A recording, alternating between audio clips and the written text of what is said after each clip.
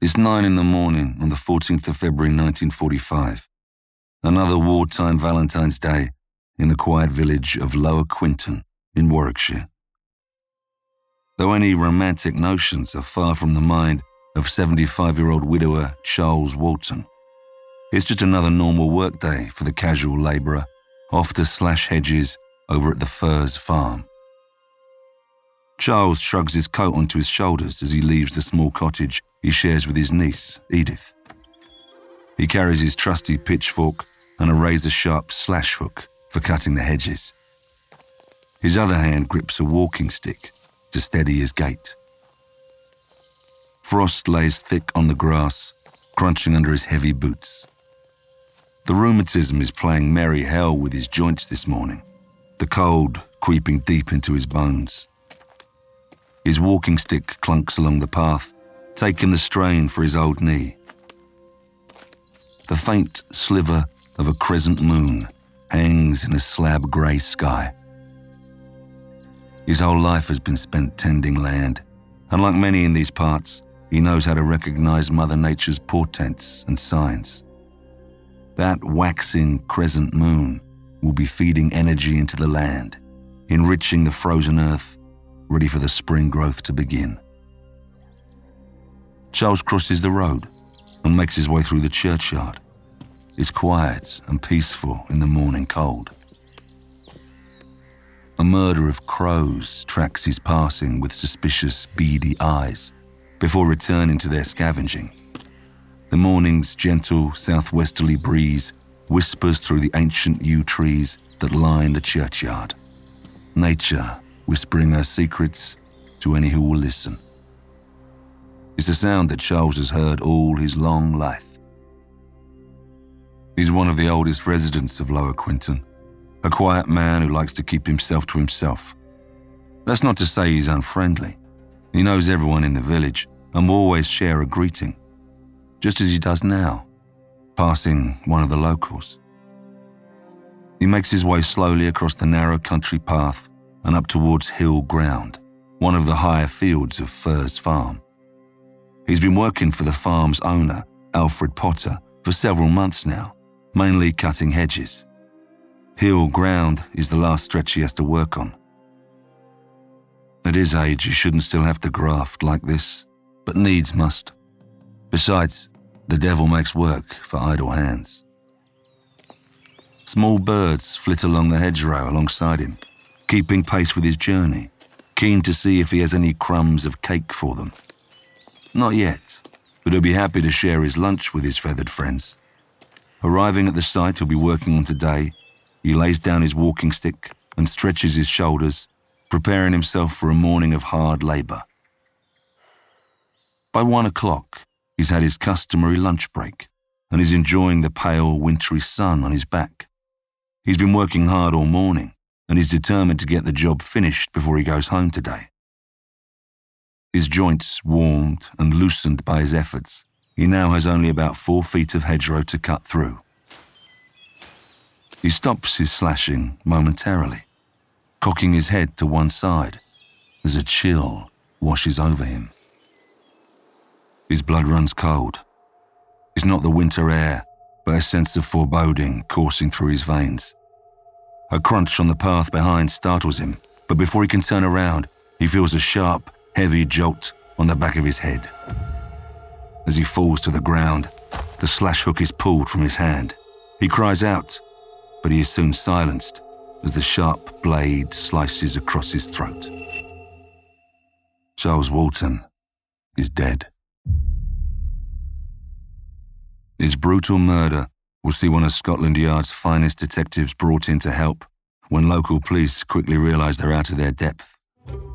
Detective Superintendent Robert Fabian, the most famous police officer of his day, is the man sent to face the strangely secretive villagers of Lower Quinton. In a case filled with intrigue, rumour and whispers of witchcraft, finding Charles Walton's killer will challenge Fabian of the Yard like no other murder investigation before.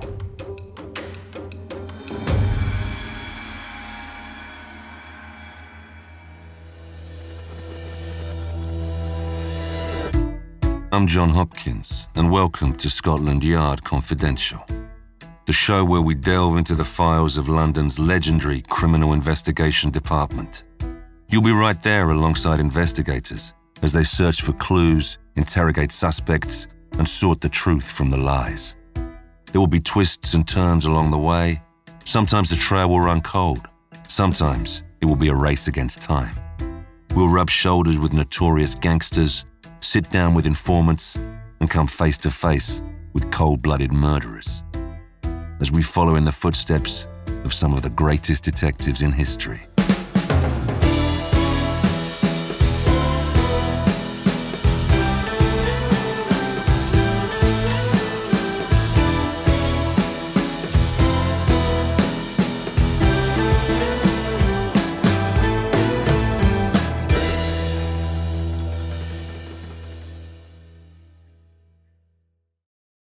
This episode is brought to you by Anytime Fitness.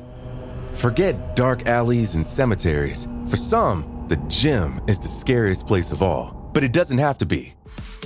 With a personalized plan and expert coaching, Anytime Fitness can help make the gym less frightening. Get more for your gym membership than machines. Get personalized support anytime, anywhere.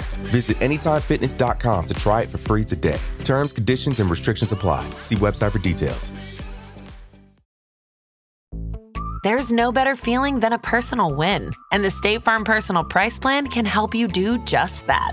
Talk to a State Farm agent today to learn how you can bundle and save with the Personal Price Plan. Like a good neighbor, State Farm is there. Prices are based on rating plans that vary by state. Coverage options are selected by the customer. Availability, amount of discounts and savings, and eligibility vary by state. At around 6 p.m. on Valentine's evening, Edith Walton arrives back from work, expecting her uncle to be home already. She is immediately troubled to find the cottage empty and in darkness. On these short winter days, Charles is usually home by 4. He's a reclusive man and a creature of habit, so she knows he won't have stopped off at the pub or gone to visit anyone.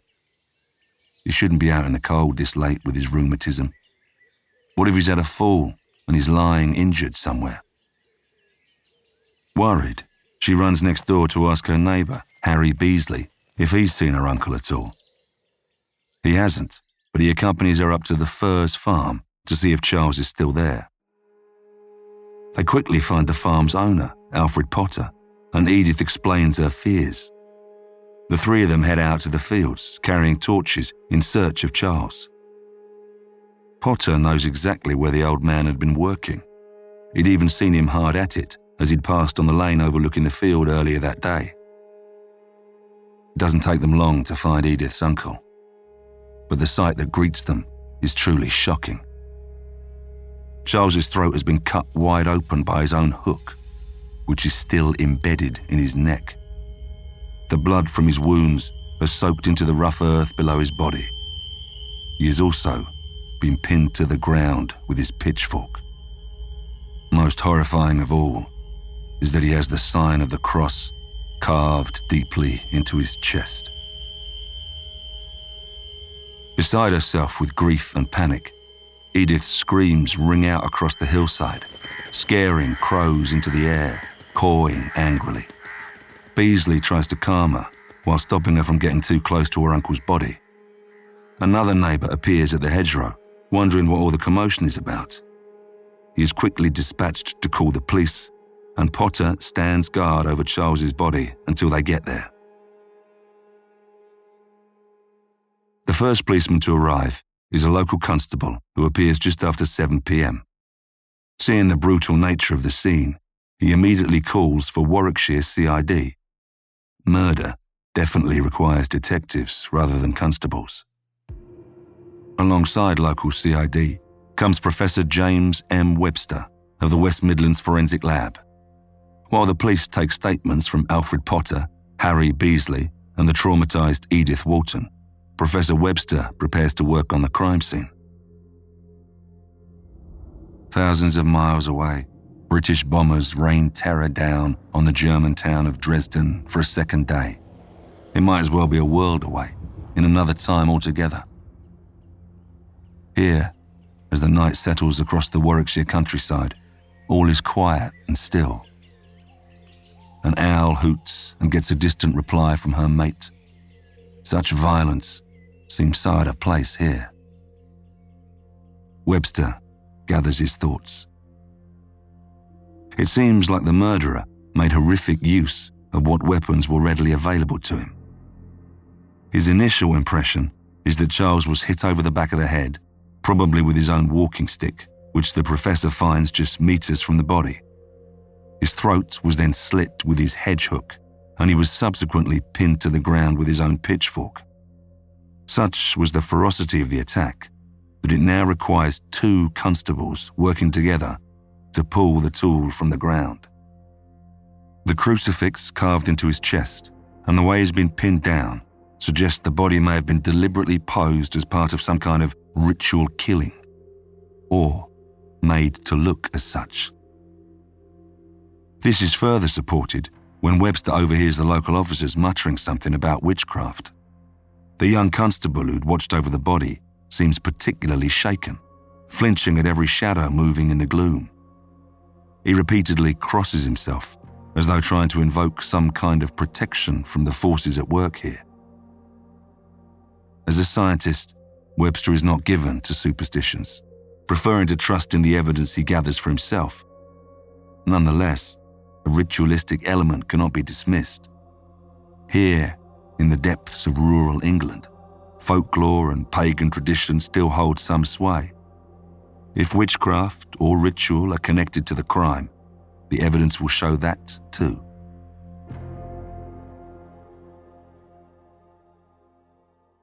Under flickering lamplight, work on the disturbing crime scene goes on late into the night.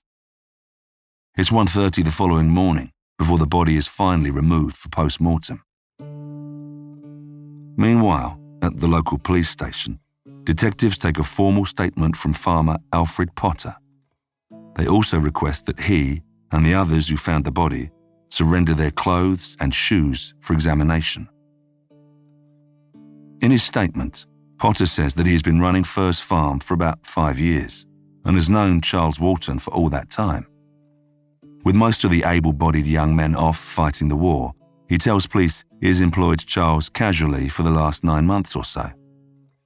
Despite his age, he says, the old man was a reliable worker who would come over every weekday when the weather permitted. Recounting his movements, Potter claims that on the day of the murder, he was in the College Arms pub with another farmer until noon. From the pub, he'd gone straight across a small field adjoining hill ground and saw Charles working on the hedges on the far side. He tells them that he was pleased to see that Charles only had about 6 to 10 yards of hedge left to cut, meaning the job would likely be finished that afternoon. When he found the body later that day, only 4 of those yards had been cut, which would have taken the old man about half an hour. This would suggest that Charles was attacked between 12:30 and 1 p.m. Potter tells detectives that Charles was a creature of habit and would always have his lunch at around 11 a.m. and would then work continuously until about 4 in the afternoon before heading home. He describes Charles as an inoffensive type of man, but one who would speak his mind if necessary. The interview yields little in the way of either means or motive for such a brutal murder. In fact, from their conversation with Potter, there is no hint that Charles had fallen out with anyone in the village at all. The statement from Charles's niece, Edith, confirms the same. Detectives are at a loss as to who had any real motive to kill him at all, let alone so violently or in such a bizarre manner. Obvious suspects are thin on the ground too. Apart from the local townsfolk, there aren't many people who would even have reason to be out wandering in the fields. And then there is the ritual element, the cross carved into his chest. It's all so unusual, especially for rural Warwickshire. When things are this far out of the ordinary, it's not surprising that suspicion quickly falls on any outsiders in the area. With the Second World War in its last throes, Britain has become home to a number of prisoners of war. As such, a group of Italian soldiers have been housed in the nearby village of Long Marston. The local police begin to wonder whether perhaps one of those Italian prisoners of war is to blame. But how on earth do they even start questioning the men? Not a single officer speaks a word of Italian. Barely a day into the investigation, and local CID are already feeling out of their depth. Baffled, they make the quick decision to call in the big guns from Scotland Yard. There is also a request that the detectives from the yard bring along an Italian interpreter too. The yard duly sends the biggest gun of all, Detective Superintendent Robert Fabian. Known as Fabian of the Yard, his reputation precedes him wherever he goes. Fabian is small and wiry, a carefully dressed man with sharp features and piercing eyes that miss absolutely nothing. He is always good-natured and polite, but his instincts are ruthless and his insight lethal. If anyone is going to get to the bottom of Charles Walton's murder, it's going to be Robert Fabian. Accompanying him in the investigation is his partner D.S. Webb. They are also joined by a man from Special Branch who is a fluent Italian speaker and will conduct any interviews with the prisoners of war. On the 16th of February, with his small team assembled in Lower Quinton, Fabian gets to work on what will turn out to be the most challenging and frustrating case of his career. His first task is to find out a little more about the victim. Charles Walton was born in 1870 and had lived in the village of Lower Quinton all of his life. An agricultural worker, he had an excellent understanding of nature and the local area. He had married a local girl, and together they had taken in Charles's niece, Edith, when she was 3 years old. Edith's mother, Charles's sister, had died when Edith was 3, leaving the child with an absent father. It had made sense for Charles and his wife to offer her a home. Charles's wife then died in 1927, leaving him alone to care for young Edith, who was just 15 at the time. She never left her uncle's home, and he paid her an allowance for housekeeping, as well as covering their rent and food bills. Though Charles wasn't a particularly sociable man, so far police have struggled to find anyone who disliked him. His most commonly mentioned trait is that he knew everything about nature and country folklore. Some go further, saying he could tame wild dogs with just his voice, and would often be seen with birds feeding from his hands. Some go further still, repeating rumors that his gifts were a sign of the supernatural, perhaps witchcraft. Apparently, no one can say where these rumors come from.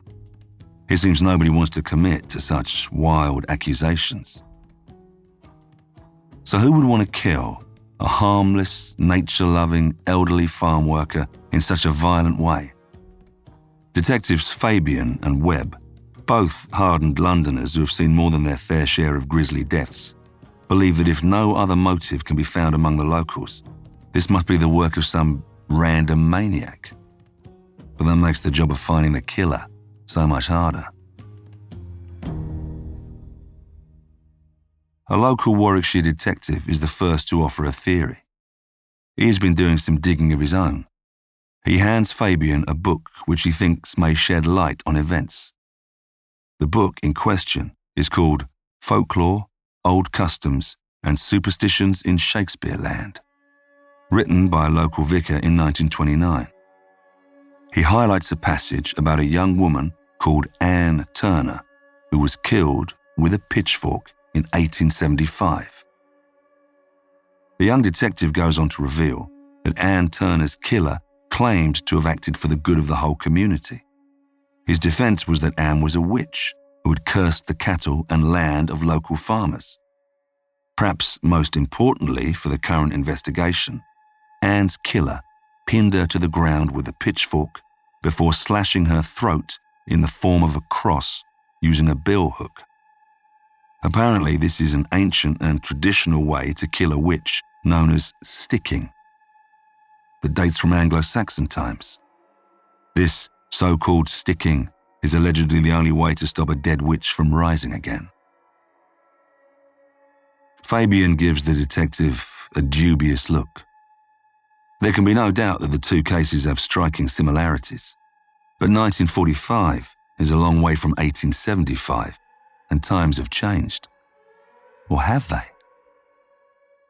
In a remote, rural location like this, with a strong druidic history, perhaps there is something dark and unholy at play. Or perhaps this is exactly what the killer wants people to think. He tries to remain open-minded. Fabian knows only too well the kind of evil that men can harbour, yet he can't help feeling disturbed by this new, more occult angle on the case. Nothing can ever be ruled out when it comes to murder. So, with little else to go on, Fabian finds himself on the hunt for a powerful, violent, and deeply superstitious killer. As a seasoned Londoner, he's all too familiar with brutal crimes, but this folklore business is new to him. He needs to learn more. Surprisingly, the villagers become very tight-lipped under questioning. Having made the suggestion of a link to witchcraft in the first place, now no one will talk to him about it. Fabian doesn't suffer fools gladly. He soon dismisses talk of the occult as rural mumbo-jumbo, for now. Whatever the motive, someone still committed the act, and he intends to find that person in his own inimitable style.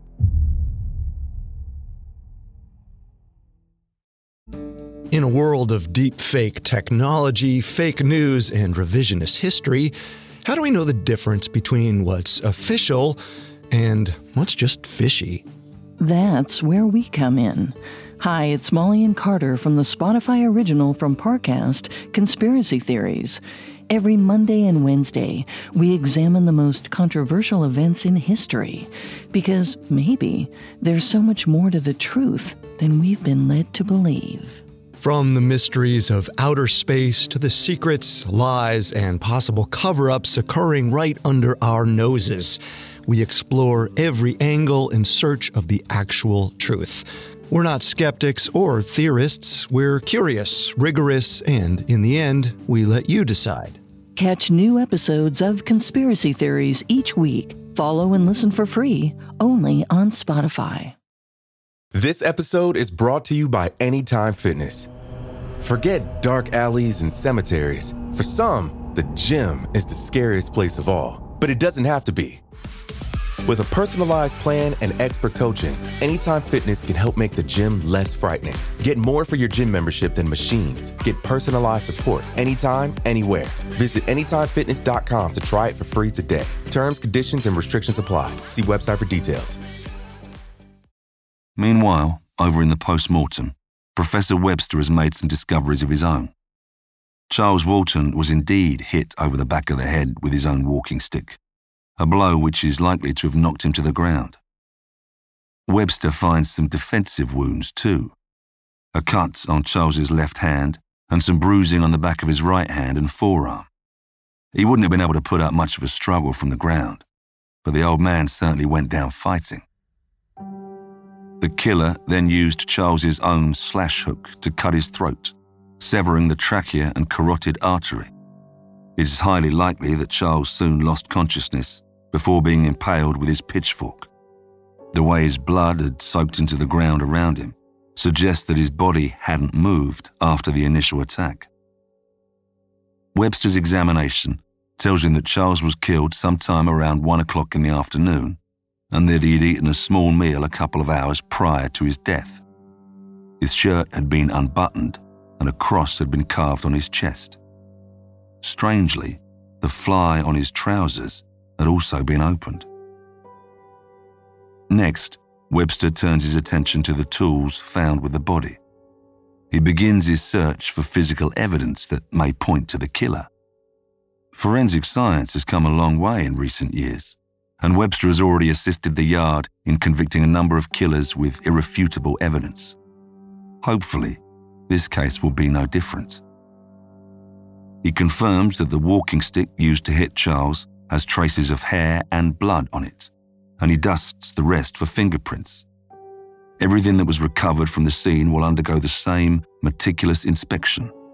Webster is sure the devil will be found in the details. It is now the 17th of February, day 2 of Superintendent Fabian's investigation. Over in Lower Quinton, he sets up an incident room to collate and examine any evidence they uncover. He also has the bright idea to commandeer an aeroplane from nearby RAF Leamington Spa to fly over the site of the murder and take a number of aerial photographs. Perhaps a different perspective on the scene will give him a breakthrough. Despite the bloodstains on the ground being clearly visible, even from altitude, the flyover yields no further clues. The next step is to conduct a thorough ground search. For this, Fabian enlists the help of local officers, alongside soldiers of the Royal Engineers. Equipped with metal detectors, the team scour the surrounding fields and countryside. Charles had purportedly been wearing a watch when he left the house, which was not on his body when he was found. Finding the watch may lead them to his killer. Again, the search comes to nothing. No watch is found and no further clues present themselves. This savage and shocking case is proving surprisingly difficult to unpick. Realizing that he's going to have to do this the hard way, he makes a plan to methodically rule out every villager as a potential killer. Fabian mounts a map of the area on the wall in his incident room. He plans to mark the locations of anyone who may have been involved, and then assign officers to track their movements. All he has to do now is find some suspects. Meanwhile, DS Saunders from Special Branch is over at the prisoner of war camp in Long Marston, conducting interviews with the Italian POWs. Apparently, the prisoners are usually allowed to roam the area quite freely. On the day in question, some had gone into nearby Stratford to watch a play, while others had gone to the movies. Saunders leaves the camp confident that none of these men had either the means or motive to kill Charles Walton in the way he'd been discovered. However, a possible breakthrough comes when someone from the village reports seeing one of the Italians hiding in a ditch near Meon Hill, close to the murder site, with blood on his hands. It's back to the Long Marston camp for DS Saunders. He arrests the man and sets about grilling him. It turns out the Italian is indeed a killer. Unfortunately, not the kind they're after. The prisoner had simply been poaching rabbits to supplement his camp rations. Again, Saunders concludes that the man had nothing to do with it. The Italian is released, and the investigation goes back to the drawing board. What must Fabian and his team do to get the breakthrough they crave? Fabian now turns his attention back to the last person to have seen Charles alive, farmer Alfred Potter. The constable who was first on the scene reported Potter as acting nervously and shivering uncontrollably. Potter had claimed he was cold, having stood out waiting for the police to come. The PC had his doubts, however, seeing his jittering as a possible sign of guilt. Potter's initial interview with the local police seemed to give him a good alibi for most of the day, although his whereabouts during the crucial window between 12:30 and 1 p.m. are slightly less clear. Potter claims to have had no grievance with his elderly employee, and this is backed up by other workers and by Edith too. But Fabian knows that much can be determined by interviewing a suspect in person, and decides to speak to the man himself. On the 17th of February, Potter is called in for a second interview. This time, it's the Scotland Yard detectives he's facing. He largely sticks to the same story. He had been in the pub and left at noon, saw Charles working in the field, but didn't go to speak to him as he had a heifer trapped in a ditch that he needed to attend to. One discrepancy stands out, though. Potter claims that Charles was wearing shirt sleeves when he saw him. But when the body was found, Charles had been in a sleeveless vest, with no sign of a shirt nearby. Is Potter mistaken? Or is it possible that the man Potter actually saw was the killer? Having assumed it was Charles, Potter paid little further attention to the man, so can give no further description. He confirms how long Charles had worked for him, how much he got paid, what he did, and what he was like as a character. Nothing in his responses suggests that he had any motive for murder, but there is something about Alfred Potter that makes Fabian suspicious. Fabian asks a local copper who knows Potter and his wife to keep a closer eye on them. He's to watch their movements and also drop in for an informal chat with them over the next day or so to see if they might unwittingly reveal something to a friendly face rather than the stern detectives from the yard. With his only suspect under surveillance, Fabian continues his inquiries in the village. Over the next few days, he and D.S. Webb personally visit and question every one of the 493 inhabitants of Lower Quinton. Surprisingly, not a single one has anything to add. It seems that suspicion of strangers trumps the need for justice. No one from the area has seen or heard anything. His attempts to establish people's movements on the day of the murder fall flat, and most will reveal only the scantest of details. When occasionally Fabian tries to raise the subject of witchcraft again, he fully expects to be laughed at. But instead, his questions are met with a stony, unnerving silence. Fabian is beginning to worry that they have all the information they're going to get from this closed-off community. How on earth is he going to break the deadlock and solve this most frustrating of cases? With little other information forthcoming, Fabian returns his attention to Potter. He's spoken to a number of people employed by the farmer. All say he is a decent man to work for and has no debts that they know of. They also confirm Potter's alibi. He had helped with the castration of 2 calves in the morning before going to the pub. At noon, he returned home via the fields where he saw Charles working on the hedges. His wife confirms that he got home around 12:30, read the paper for a few moments, before leaving again to help one of his workers with a heifer in a ditch. When they finished, they saw on the church clock that it was 1 p.m. Potter was home again by 1:05. It almost adds up. But Fabian's well-honed instincts make him suspicious of Potter. It may only be by small margins, but the timings of his movements keep changing ever so slightly. Additionally, statements from friends and family now offer up a few small discrepancies with Potter's own account, like when he arrived or left certain places, or how he had behaved that day. While none of these minor inconsistencies amount to much on their own, it leaves him with a bad taste. Fabian has to wonder if perhaps they might be shielding a killer.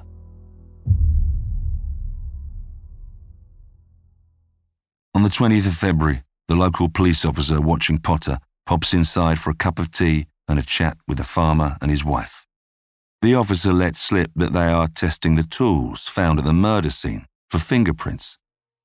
He notices that Potter immediately becomes restless. A moment later, the farmer suddenly blurts out that he touched both the pitchfork and the blade while he was watching the body, waiting for the police to arrive. Speaking quickly, he claims that he only handled them because Edith's neighbour, Harry Beasley, told him to check that Charles was actually dead. Potter's wife seems very annoyed at this sudden revelation from her husband. She states angrily that the police are bound to suspect him even more than they already do if his fingerprints are on the murder weapons. The fact that she thinks the police might suspect him at all raises questions for the local copper delivering the news. Potter, having calmed down, now gently dismisses his wife's fears. He repeats that he only touched the handle of the blade while checking for signs of life. Besides, he says, clearing his throat, the murder is clearly the work of a fascist from the camp. At first, Detective Superintendent Fabian had understood the villagers' suspicion that the murder was the work of a foreigner, given the war and the fact that no local had any obvious reason to kill Charles Walton. He was even inclined to follow their thinking. But now that Potter has mentioned touching the weapons, he smells a rat.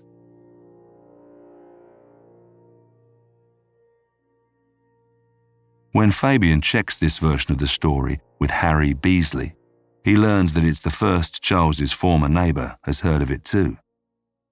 Beasley says it was patently obvious that Charles was dead when they found him. He would never have told Potter to check for signs of life. He also confirms that Potter didn't touch anything in his presence. Fabian feels that Potter has gone to great lengths to explain away fingerprints that haven't even been found yet. His hackles are up. He is sure the farmer is lying. But is it to cover up murder? Having carefully examined Potter's bank accounts, the only thing Fabian can really find in terms of any wrongdoing was that Potter regularly drew down more money than he needed to pay Charles's wages and had been pocketing the difference. But how would that lead to murder? Fabian can find no hint that the sullen and slightly morose farmer is violent in any way either. He is certainly as strong as an ox, but he has no history of a temper. As it turns out, the farmer needn't have worried. Despite Professor Webster's best efforts, no usable fingerprints are found on the tools, and Fabian's suspicion of Alfred Potter must remain just that, a suspicion. And this is the way it continues for detectives Fabian and Webb.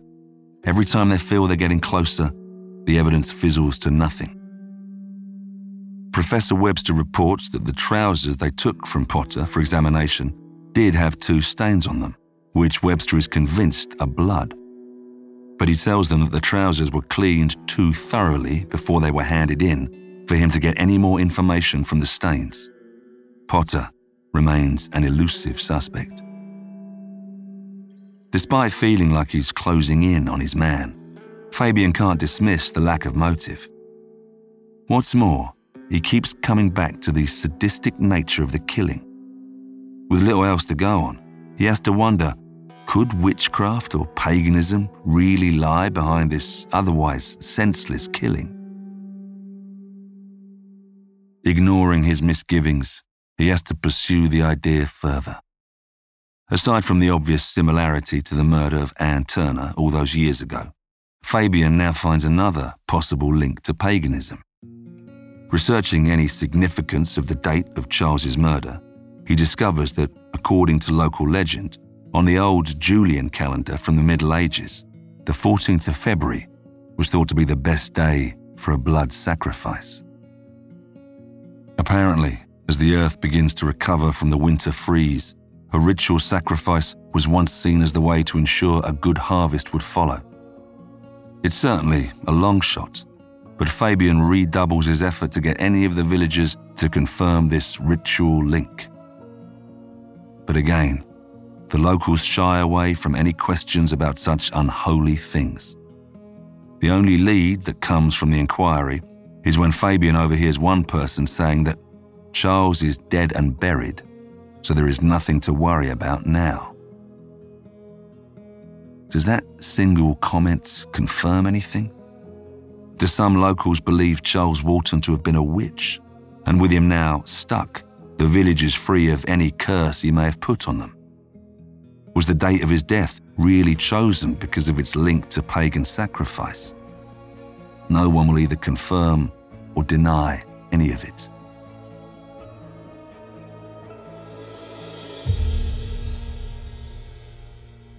He's also run out of new avenues to investigate. He's checked Charles's financial situation, nothing untoward there. No one had any reason to wish him any harm. Of course, the idea that a harmless old man could be killed as a witch seems ridiculous. He chides himself for pursuing such a fanciful line of questioning. Scotland Yard has a reputation to uphold. Exhausted and hoping for some final inspiration, Fabian walks back up the hill to the scene of the murder. On his way, a large black dog runs past him, making him jump. Shortly afterwards, he comes across a young boy out for a walk. Fabian asks him if he's out looking for his dog. The boy says he has no dog. But when Fabian explains what he saw, the boy's face becomes deathly pale. He stands silent, as if in shock, before turning to run down the hill. Fabian is mystified. What on earth could have scared the boy so badly? Standing at the scene of the murder now, desperate for some kind of revelation, Fabian feels completely despondent. This is, in his own words, a bleak and lonely place, and the case has turned out to be just as desolate. Fabian must grudgingly admit defeat. There's nothing more for him to do here. Later that evening, Fabian happens to mention to a local officer about the small boy's strange behaviour, when he learns something that sets his mind racing. He's told that local legend has it that a large black dog is seen as a portent of death, and it so happens these villagers have reported seeing a mysterious black dog on regular occasions over the past few months. Little Quinton is clearly a hotbed of superstition, but even still, could locals suddenly be so spooked as to engage in pagan blood sacrifices? Overhearing their conversation, another officer chips in. In the strangest of twists, apparently a large black dog has just been found dead, hanging by its neck from a tree near the place where Charles was killed, just that evening. A chill flies down Fabian's spine. Was that the dog he'd seen? What does it mean? Does it relate to Charles Walton's murder? He's lost for an explanation. With no further evidence coming forward, and nothing but silence from the residents of Lower Quinton, detectives Fabian and Webb reluctantly return to London. Fabian still racks his brain, trying to focus on the facts. His instincts tell him that Potter must surely have killed Charles, but he can't even find enough proof to fully convince himself of that fact, let alone a judge and jury.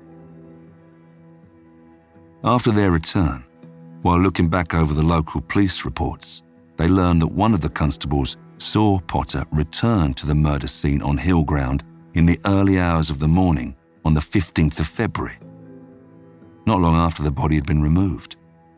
The copper had warned him to stay away from the scene.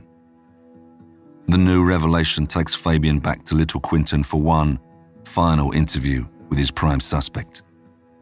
Yet again, the interview ends in frustration. Potter simply claims he was interested to revisit the site on his own property where one of his workers had been killed. Who wouldn't be intrigued? Finally, Fabian learns that two of the workers who had confirmed the timings of Potter's alibi had since resigned from his employment and left Little Quinton.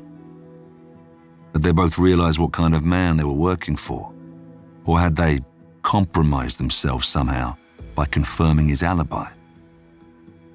Without forwarding addresses, Fabian's questions will have to go unanswered again. In the end, the case of Charles Walton would continue to haunt Fabian as one of his most frustrating investigations. The killer was never arrested, and no further evidence ever came to light. In later years, in his own autobiography, Fabian of the Yard seems to favour the idea of the connection to witchcraft more and more. Still haunted by his experiences in rural Warwickshire, he writes, "I advise anybody who is tempted at any time to venture into black magic, witchcraft, shamanism, call it what you will, to remember Charles Walton and to think of his death, which was clearly the ghastly climax of a pagan rite." Whether Potter was the man who'd conducted that rite was never proved. The case remains the oldest unsolved murder on the records of Warwickshire Constabulary. It is also one of the very, very few unsolved cases on the great Robert Fabian's long list of famous cases at Scotland Yard.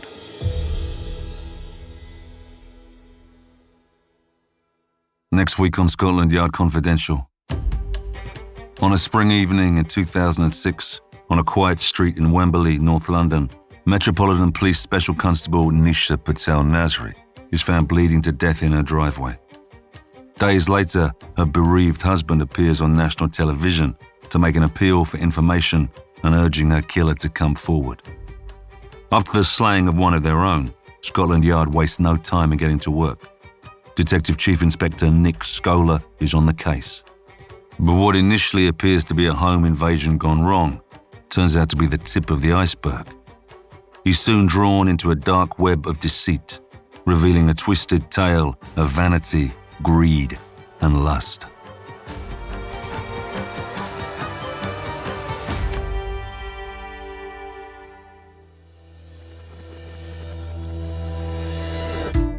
Scotland Yard Confidential is a Spotify original from Parcast, produced in partnership with Noiser. Executive produced by Max Cutler, Drew Cole, and Pascal Hughes. Developed by Julian Boireau for Parcast. Series produced by Addison Nugent. Series consultant Roger Morris. Hosted by me, John Hopkins. Written by Sean Coleman. Supervising editor Kevin Pham. Sound design by Jacob Booth. Sound supervisor Tom Pink. Edited by Carla Flores and Rob Plummer. Mixmaster by Jacob Booth. Music by Oliver Baines and Dory McCauley.